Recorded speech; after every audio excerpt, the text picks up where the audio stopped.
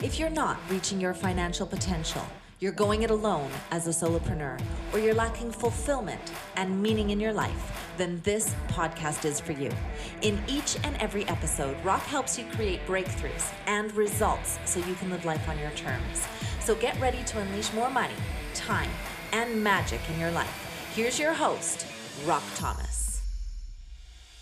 All right, so my next guest has been a frequent guest. He always brings so much value. He is currently an Ironman and has helped many, many other people run Ironman. And as he says, he's sometimes people's legs, sometimes people's eyes. He's going to be doing a half marathon with a blind person, which is pretty cool in the upcoming few weeks.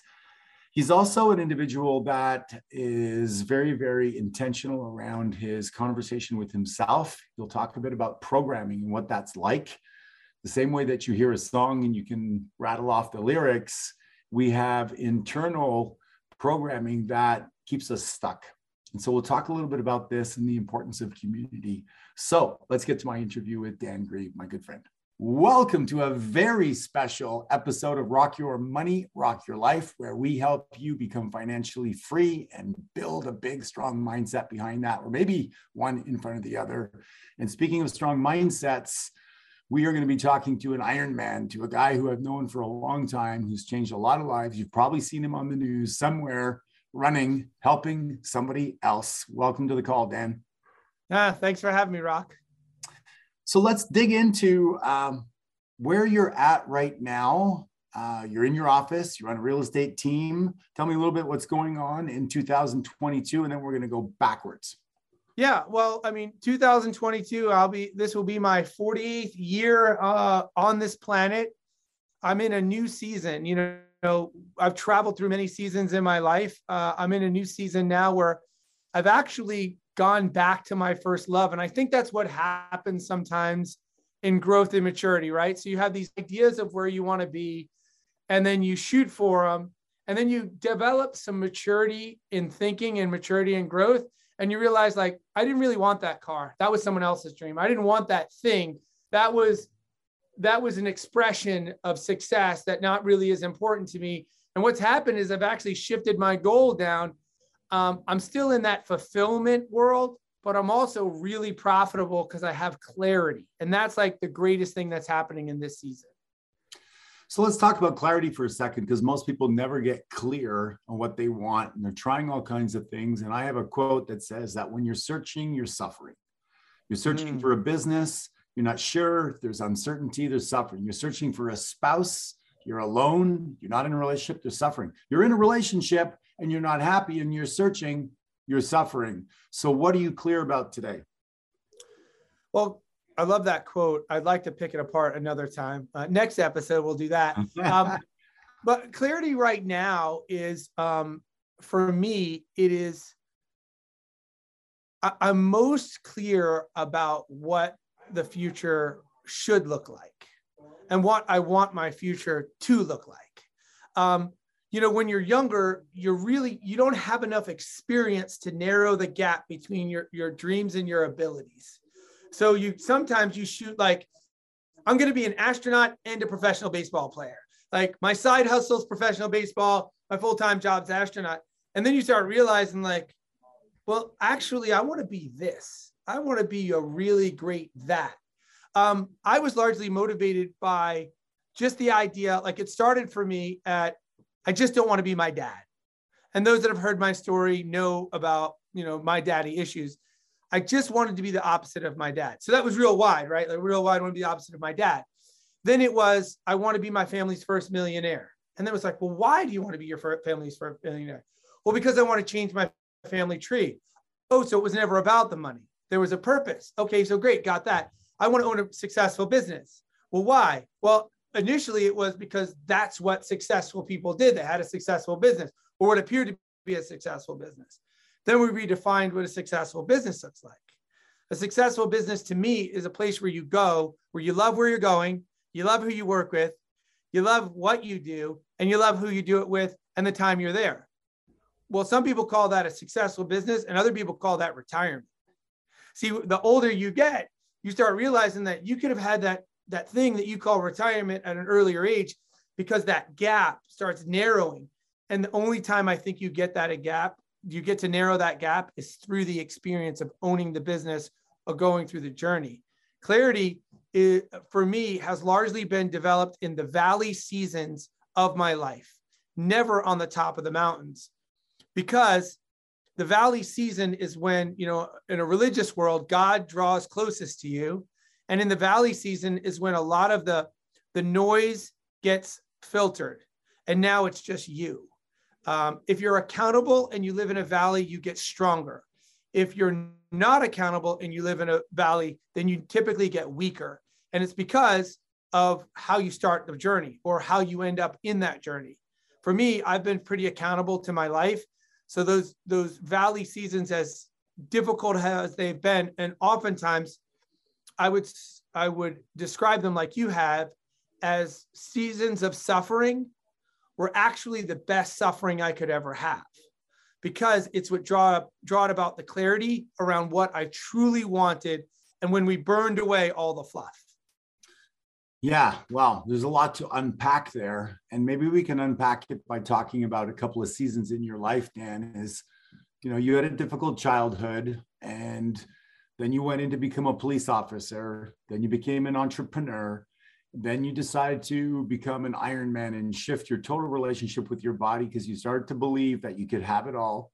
And now you're in a season where you give back to a lot of people. And we talked just a little bit before the show that you got some disruption in your own business.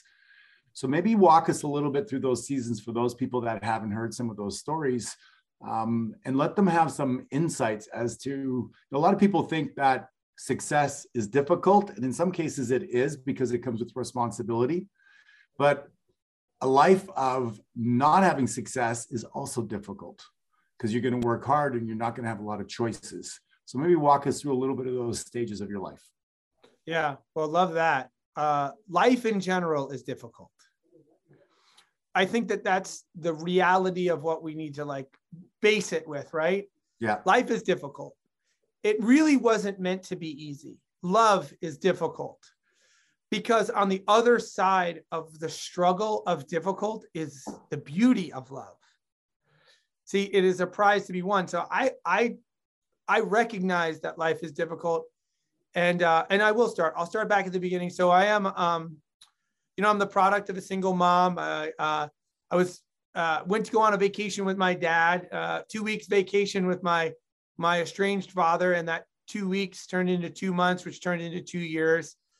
In the course of those 2 years, my dad abused me physically, verbally, injured me pretty bad, punched me in the face, injured my eye sockets, my ribs, my arms, broke a lot of bones.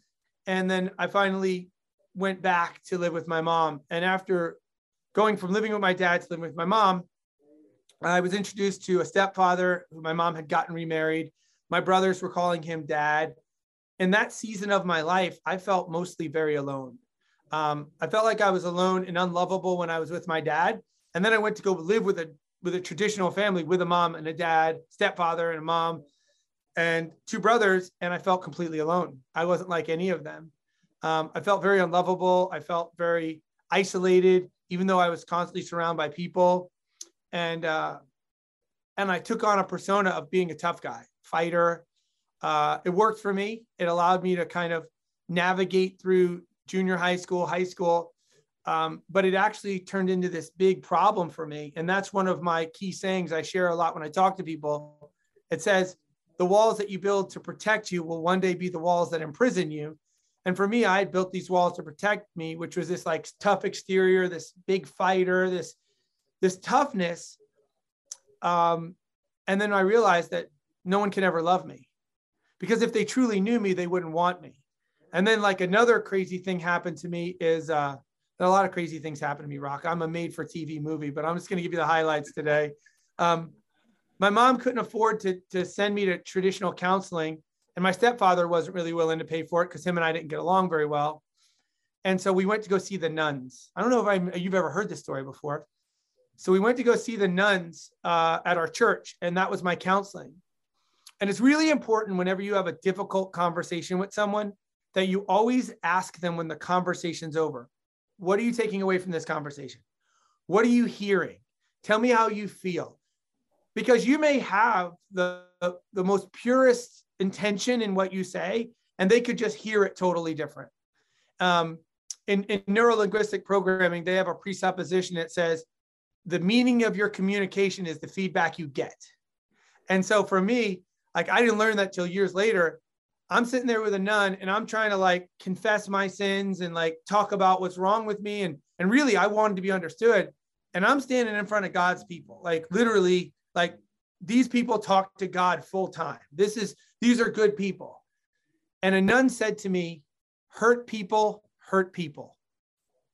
And I left there completely broken, completely disabled, because what I heard was that my dad was a monster and that therefore I was going to be a monster. And as a result of me being a monster, I was going to hurt anyone that loved me. So don't get married and don't have children. So now here I am from 15 to 19 with anybody who tries to get close to me. You know, if it's surface level relationship, I'm good. As soon as a young lady tells me she loves me, I have to hit the eject button, because God himself told me that I was going to punch her in the face like my dad did my mom, or that I would destroy our children. So I was always so hesitant, but I wanted love, but I couldn't have it because I was a monster. Crazy story here, Rock. So how do you direct that? How do you direct that energy? Like, that's an energy that a lot of people are afraid of, the anger within them. Yeah, well, it's great. I didn't tell you this. It's really great that you asked that. And I didn't tell you this. I actually wrote a poem about that whole monster thing.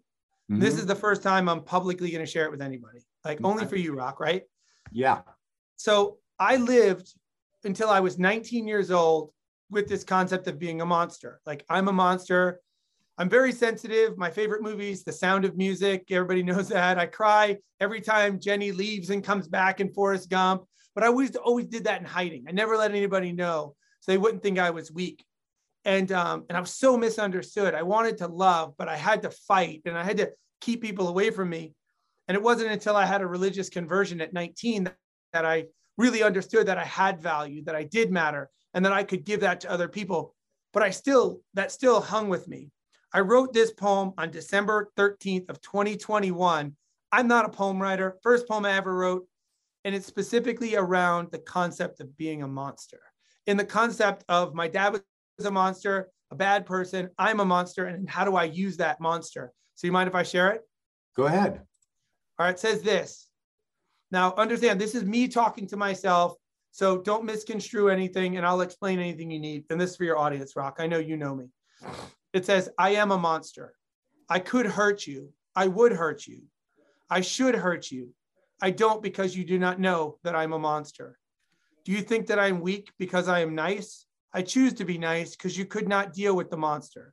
I wake up in the morning and the monster is here, and I hold him back and allow people to take shots at me because they have no idea who they're taking shots at and what the results of those shots could be. It's compassion, not weakness. I know I'm a monster. I know I'll survive the lowest lows and the worst worst because I have experienced the lowest lows and the worst worst. I am a monster. I was made a monster by a monster. I don't want you to be a monster just like me. So I do my best to never let you see the monster that is in me. And so I have a question for you that piggybacks on that, Dan. You know, I look at my life, I'm 59 today, and I see that a little bit like you, I didn't feel like I belonged growing up. And I think each person, as I do this, has a part of them that feels nobody can understand. Sure. And so they tend to hide it, you know, whatever it is, an addiction or something that they do that they think is unkind or breaks a rule based on the religious upbringing, whatever. And it has to do with not being enough, of course. And then they go throughout their life, and those walls you talked about tend to keep people out. I've noticed a pattern I have in my life is, for whatever reason, I often show up making people feel less than because I'm so courageous and bold and willing to fight for things. And I also have found myself then leaving a business or an environment and then somehow not belonging still to this day. And then I look at your life and I say, you know, are there any similarities? You know, you You have, like I have business challenges that I'm surprised I have at this stage. And I find out that people go, yeah, but Rock, you're still too intense. You still demand too much. And so does that show up in your life where sometimes you still feel like you don't belong? Oh yeah. Oh yeah. Always. And just understand, like, that's the way it's supposed to be. No one who's affected real change has felt like they belonged. I didn't belong in my family. I live a completely different life. And I'm going to dovetail this into that monster thing, because like, understand, like, I recognize that I have all the negative characteristics of a monster, or what a bad monster could look like, but all of that fuel could be channeled in another positive way. And I've done that. See, I'm a champion for those that can't defend themselves. I'm a person who speaks up for those that can't speak. I'm the hands of the blind. I'm the legs of the people that don't have legs now. And like, that's just energy to do it. And a lot of times what I'm doing is misunderstood, because they think that the things I do are about me. And they don't realize that what I'm doing is I'm giving away the worst part of me. I'm using the monster to benefit the world. I'm not using the monster to go take advantage of it. And some people just don't believe that anybody would be willing to love as much as I'm willing to love, or give as much as I'm willing to give, because they don't know my story. And usually I find that it's an inadequacy in them, that my energy, that my charisma makes them feel uncomfortable. And then sometimes I recognize that I need to just slow down and give them an opportunity to know me. And then I can turn it back up. A lot of successful people feel ostracized, or they feel different. And here's what I like to tell people when I hear that. God has uniquely put something in Rock Thomas on purpose to do something. But here's the problem, Rock.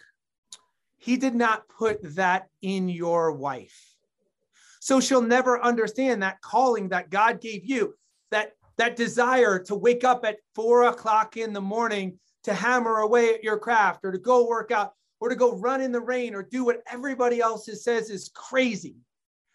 And oftentimes, if you're really listening to God's calling, he's not telling you to go with everybody else. He's telling you to go, and you'll either find everyone else along the road, or you'll link up for a period of time with people, or something will happen. But very rarely did God send anyone out on a mission in a group, because he doesn't put it in like 10 people.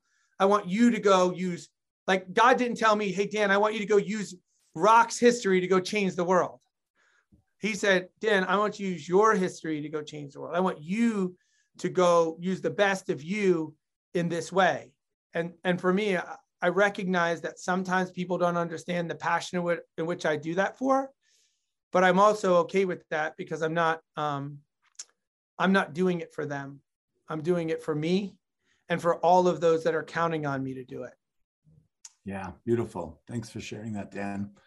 I want the listeners to know that you and I have known each other for close to 8 years now. And we've watched each other go through different seasons and different things. I had that situation up in Canada with a partner in Keller Williams.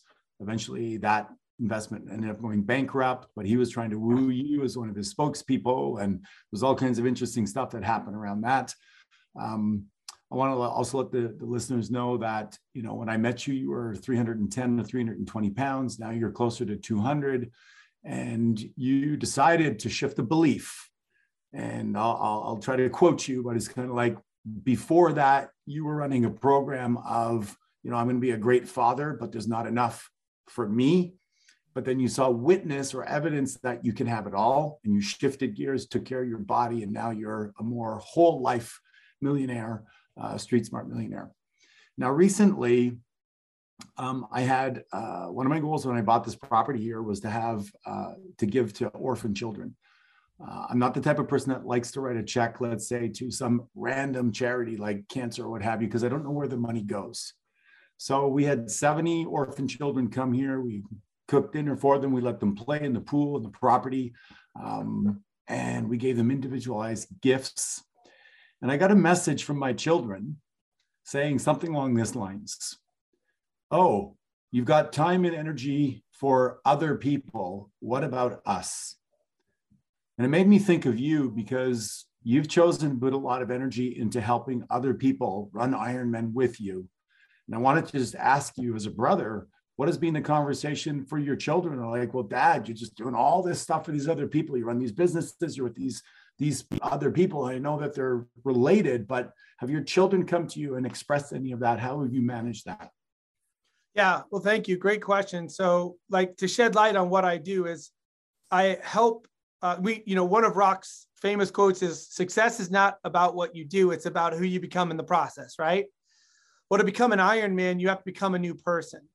And an Ironman is a 140.6-mile race that you have 17 hours to complete. It's swim, a bike, and a run. And I wanted to give that gift to other people with disabilities. So, like, literally Sunday, I'm running a half marathon with a blind person. And David Berlant, who's joining M1, my son-in-law, he's doing it with one of my other athletes that has autism. She'll be running her third half marathon. She's doing it with him. We're building both of them up to be Ironmen. And so I do have more than 2 kids. I actually have a third. I have an adopted daughter from Venezuela. I adopted her at 21. She married David. My children and I's conversations are different because they're also different ages and different relationships. I'm constantly checking in with them and I'm asking them, do you know what I'm doing? Are you feeling ostracized? What I did a little bit different than you did is I would invite my kids and say, hey, we're going to go host these orphan children together. I need you to help me do this. Not I did it. So whenever I'm doing something, I'm including my family in it. So it's not Dad's doing it, it's we're doing it. So like with Chris Nickage, the boy with Down syndrome that I got all my fame from, he was sitting at our dinner table. He was, calling my kids his brothers. So they had their own personal connection to the cause. So it's never a me versus them, or because it's their part of it. And in real estate, we always say this, when you have to write like the marketing description, I always have the client, the seller, write it. Because I say, it's always hard to fire the marketing department if the client's part of the marketing department, right? Like they can't fire you if they wrote it. So like same is true with my kids. Like they can't be pissed off about the fact that I'm spending too much time doing their mission. Like we have our charity, One More Kid. That's born out of one of our children who passed away. We had a child that died from a late-term miscarriage. And if he would have lived, his name was Zach, we would have had one more kid. So we built on One More Kid. So when we do One More Kid stuff, my kids are honoring their brother and I'm honoring a child and my wife is honoring her son. And so we're doing all of this for that. And so it's a little bit more attached than yours are. Plus my kids are younger. I have a 19-year-old and a 17-year-old. They still live at home. I think they probably want to get away from Dad and all of his coaching, and we've always done this. And this is something I want to tell all men. No matter how old you are and how old your kids are, there is one special day every month. It's the day of your children's birth. So I have one child that was born on the 4th and one that was born on September 25th, April 25th, and September 10th. So the 10th and the 25th. My anniversary is my wife's birthday is on the 4th. So anyway, those 2 days are the most special days because every month on their birthday, I would say like, hey, it's me and you. What do you want to go do? And when I was 300 pounds and my kids were like 5 years old, they would say McDonald's, and my big 300-pound ass would have to squeeze through these little like tunnels that weren't big enough. And I would do that with my kids. And so on their birthday, I always filled them up and they always had that one day. They always knew that at least that one day was about them. So it was a little bit different and I was able to structure it differently. But I could see that happening. And when it does, I always remind them why we're doing it. I always remind them. I mean, COVID has separated us as far as geographically made it more difficult. But I never thought I'd get to a stage in my life where that was the response. And you mentioned this before, the meta program of the communication you give is this response you get. So I want to ask you a question. Does that operate for ourselves? The communication I give myself creates a response in me. And I know you're really good at poems and reciting and quotes. And those are all communications that you're spoon feeding yourself to create a desire, a motivation, an intention, a direction. A filter. Talk to me a little bit about that. Yeah. I think it's important that we, I'm big into what you would just call programming, right? So programming is this concept of I'm getting old. So like your audience is getting young. So I don't understand their music. They don't understand my music. But like, if I was to say, I like big butts and what's the end? Oh, I don't even know. I'm too old. I cannot lie. Okay. Right? I like big butts. I cannot lie. It's an old song. Or there she was just walking down the street doing what? I'm so bad with you. I'm a bad audience with words. All that is a programming. Right. It's a programming. It's something you heard over and over and over again. And somehow it kind of got in there, right? Right. Well, like when you're a child, your parents program you. And then when you become kind of like middle school, high school, your environment programs you. And then you get a little bit older and you've got like almost like this locked in programming where it's just now you're just responding. Deepak Chopra says, you become this bundle of nerves who just responds to stimulus. And it's all based on previous programming. Well, for me, my programming was largely that I wouldn't amount to much, that I couldn't do much, that I was worthless, useless, and not lovable. And that's the way I truly felt. Well, how do I challenge that? Well, it was by changing the record up here and saying, memorizing speeches and poems and Bible verses and getting deep into to understanding. So like me, I'm master certified in neuro-linguistic programming for therapy.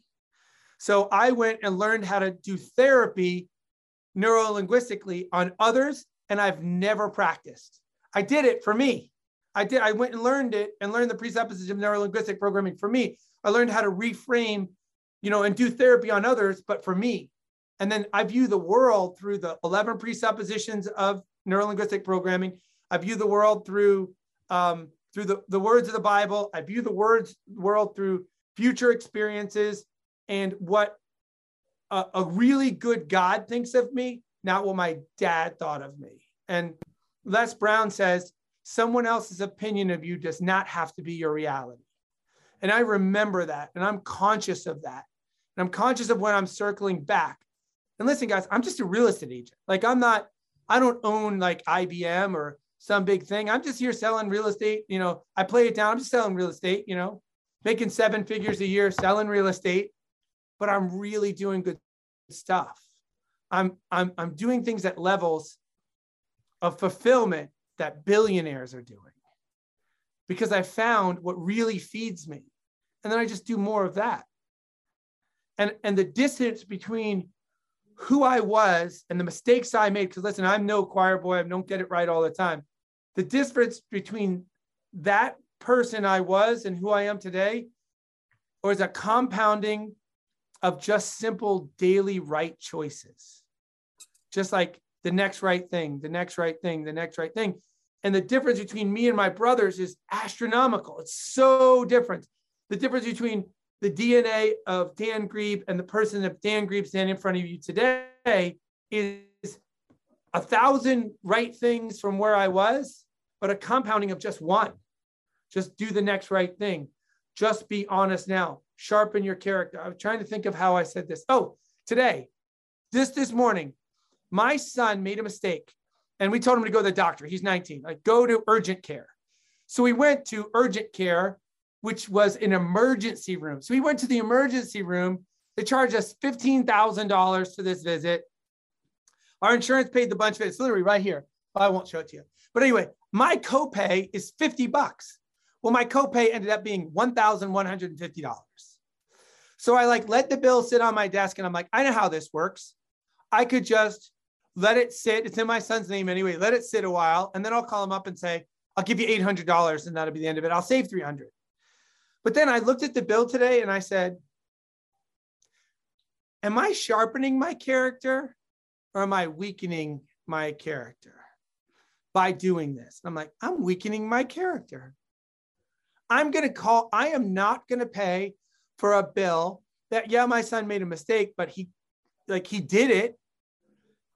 And if I negotiate this and make them put him in collections and then take that, negotiate this down $300, Who am I going to become? Well, the answer is I'm going to become lesser of a person. And I'm like, you know what? I'm just going to pay it. So I just paid it and moved on. You know what? I'm a better human being for it. What is that? That is just one simple right decision, compounded over time. And that's the difference between the Dan Grieb you see today and the Dan Grieb you saw 10 years ago. The trajectory of trouble, alcoholism, divorce, bad things happening, just compounding of bad things.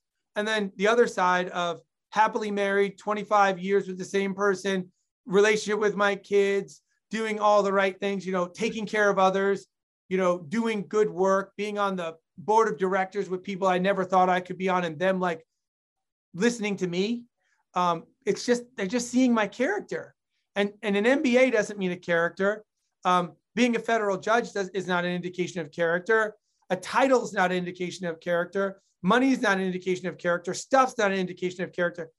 Right decisions compounded over time is an indication of character. And that's who I want to be. So I focus on that.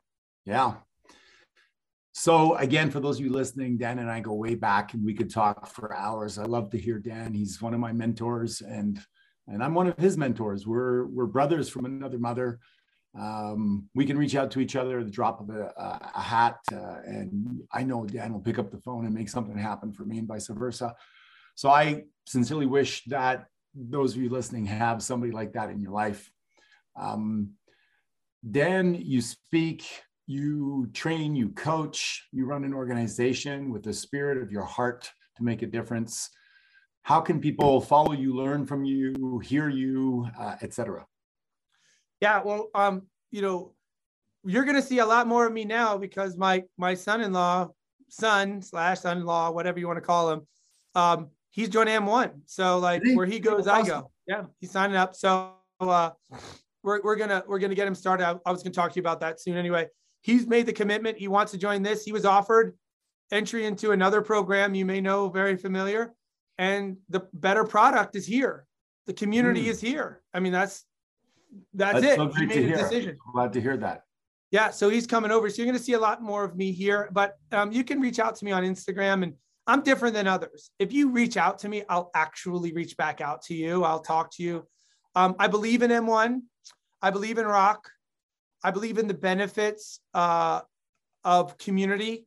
And if I'm afforded the opportunity to do something good, I'm going to take that opportunity because that is an indication of who I am. I do not think that speaking and giving back should ever feel like you're just paying the toll on your way to fortune. I think that it's actually should feel very freeing, and it's a requirement of a life fully lived. And the way I describe it is that if you were lost in the middle of the jungle and somehow found your way out, especially if you come from the life I come from, you almost have a responsibility to go back and help everyone else get out too. Now, here's the interesting thing. Every time I go back, I don't get lost. I have a lot of fun, and all of my pain of my youth is healed in the process of helping someone else come out. 47 years old, Rock, you've interviewed me probably 10 times throughout the years. I would tell you that this is the first time you're going to hear me say these words. I've always said almost. And I want you to think about this and like connect the dot here. I've always said if I could go back and replay my life, I would almost choose this. Now at 47 years old, I would say I would absolutely choose it. I would take every valley season, every abuse, every moment I felt misunderstood because of how many people I helped get out with the unique talents and skills that I've gained in some very deep, dark valleys. I would choose the valley over the hilltops every day because all of the love and the compassion and the greatness in me were developed in the valley. And that's what allows me to help others is valley, not hilltop. Worst, not bad. I'm a good man today because I was shaped by a monster. And now I use that same shaping for others in such a positive way that I do not even see the cloudy days when they come because there's so much sunshine in me. It's beautiful. I'm going to paraphrase that for our listeners. The fruit grows in the valley, not on the top of the mountains. And so you grow in the valley. You grow when you're going through hardship. If you're willing to ask yourself good questions and pay attention. You know, I have a little affirmation I'm going to give you that's new, Dan. It goes like this. I wish not for the moment to be different, but rather for me to appreciate my contribution to the creation of this moment. And if there's a learning in that for me to become curious and open and committed to growth, and then expand my identity so I can be my personal best. And so much of our inner conversation as I coach people and think of myself is we wish things are different. I wish that person didn't quit. I wish that I had bought some Tesla stock. I wish that I hadn't, been raised that way by somebody else. I wish that I had, opened up a business in that area. And think about all the energy as humans we spend on some level, robbing ourselves of the present moment and wishing things were different. I believe we should strike wish from the English vocabulary and replace it with appreciation for the moment and take radical responsibility for my contribution to messing things up, my contribution to the 3 people that have quit in my company, my contribution to hesitating for a good investment with somebody that I trusted, and for making that bad investment with somebody that was an underdog that I knew better. I wanted to lift them up, but they weren't willing to lift them up. So instead they pulled me back. And so that's my daily diet these days, is that I wish not for things to be different, but that I appreciate my contribution to the creation of this moment. What do you think? I love that. It's true. I mean, it all goes back to, I always say, if you had a journal in front of you right now and you were to flip to the last page, the first half of that journal, written by your parents, middle section written by you, next section, you don't know what's going to be written, but we know what the end of that journal says. The last day at the end of your life, I already know what's going to say in mine. It simply says this: your story ends well. So I'm not really that concerned any longer. And I don't find myself in a wishing state anymore because I wouldn't be here. Like this is exactly what needed to happen. Like it's not falling apart. It's all finally coming together. I needed that person to break up with me so I could be with this person. I needed those people to leave so I could hire this person that's going to take my company to the next level. You can't get to better till you get to different. I needed all that to occur. And it's because I was trying to control so much and have so much that it had to fall apart for me to re-put it back together correctly. And I don't stress that. I think that it's challenging. You've heard me say it a million times. I'll give you this. I know it's probably about time to wrap up. I have these 3 core principles. They're simple. Life is 10% about what happens and 90% how you respond. Number 2, you are at the place at the time, experiencing what you're supposed to be experiencing, going through what you're supposed to be going through, with whom you're supposed to be going through it with, at the exact time in your life you're supposed to be going through it, as preordained by the God of the universe. This is not accidental. This is all to steer you towards it ending well. It's not coming apart, it's coming together. But in the valley season, all you can see is the mountain ahead. Now ask the question, what is it that I'm supposed to learn, God? Or what are you trying to teach me in this valley? And here's what we know. When you're staring at the mountain in front of you and you're in the valley, it's so difficult. It's described as suffering. But Rock, if we turned around and I said, remember that valley, remember that valley, remember that valley, Rock, you are who you are today because of the abuses of being younger. Like you actually see that valley, you can clearly see it. It's lower than the valley you're in now. And you can actually say, I'm grateful for it. Yes. It sucked. It's terrible. It's horrible. But then in this valley, you're stuck and you're like, again? Like I'm 57 years old again. Like I'm this leader. And now like, but then when you look back, you're like, the greatest thing happened was a valley. And then we're back to the same mentality. Like it's just human nature. And the last one is this. It's simple. It says, today's the first day of the rest of your life. Yeah. It's all ahead of you. So don't, if you're still breathing, you still have an opportunity to be somebody new. You still have an opportunity to do what you want to do and to become who you needed to become. The story is going to end well. even if it's just got a couple more days left, because you can do so much in just a couple of days. You could do so much in a couple of years. You could do so much in a couple of decades. You think that it's all falling apart, but it's just now finally coming together. The world is organizing itself right now to give you exactly what you needed, but not necessarily what you wanted. Yeah. And that's the way I view life. 100%. And you talked about community. And I think that if you are feeling lonely right now, or you're feeling outside, find a community that can reflect like Dan will, or myself, or somebody, and say, you know what, I see you, I see your potential, and remind you, because so many people are telling themselves a story of doubt. And so we have to surround ourselves with other people that are going to encourage us and support us. And if you're alone, then you're probably going to talk yourself into a really shitty life. So make sure that you find your tribe, you make that happen, and then you can use the vehicle of real estate like we do, or whatever it is, to get yourself to win the money game, because this podcast is called Rock Your Money So You Can Rock Your Life. So you might as well win the money game because you're in it. And you might as well win the game of life. And you do that by asking great questions and being surrounded by great people. Dan, as always, thank you for sharing some time with us. God bless you, Rock. God bless you to all my new friends. Please reach out to my Instagram or send me an email message, anything. I'd be happy to help you walk through this crazy thing we call life and enjoy it at the end. Always a pleasure. And this is a session of Rock Your Money, Rock Your Life. If you like it, you want to subscribe, please do so. You want to write us a little review so we can get Dan back again, encourage him, give him a shout out, and we'll see you on the next episode. So that's it for today's episode of Rock Your Money, Rock Your Life. Head on over to iTunes and subscribe to the show. Then head on over to rockyourmoneyrockyourlife.com and pick up a copy of Rock's free gift, so you too can reach your financial potential, enjoy extraordinary success, and live the life you've imagined. Join us on the next episode.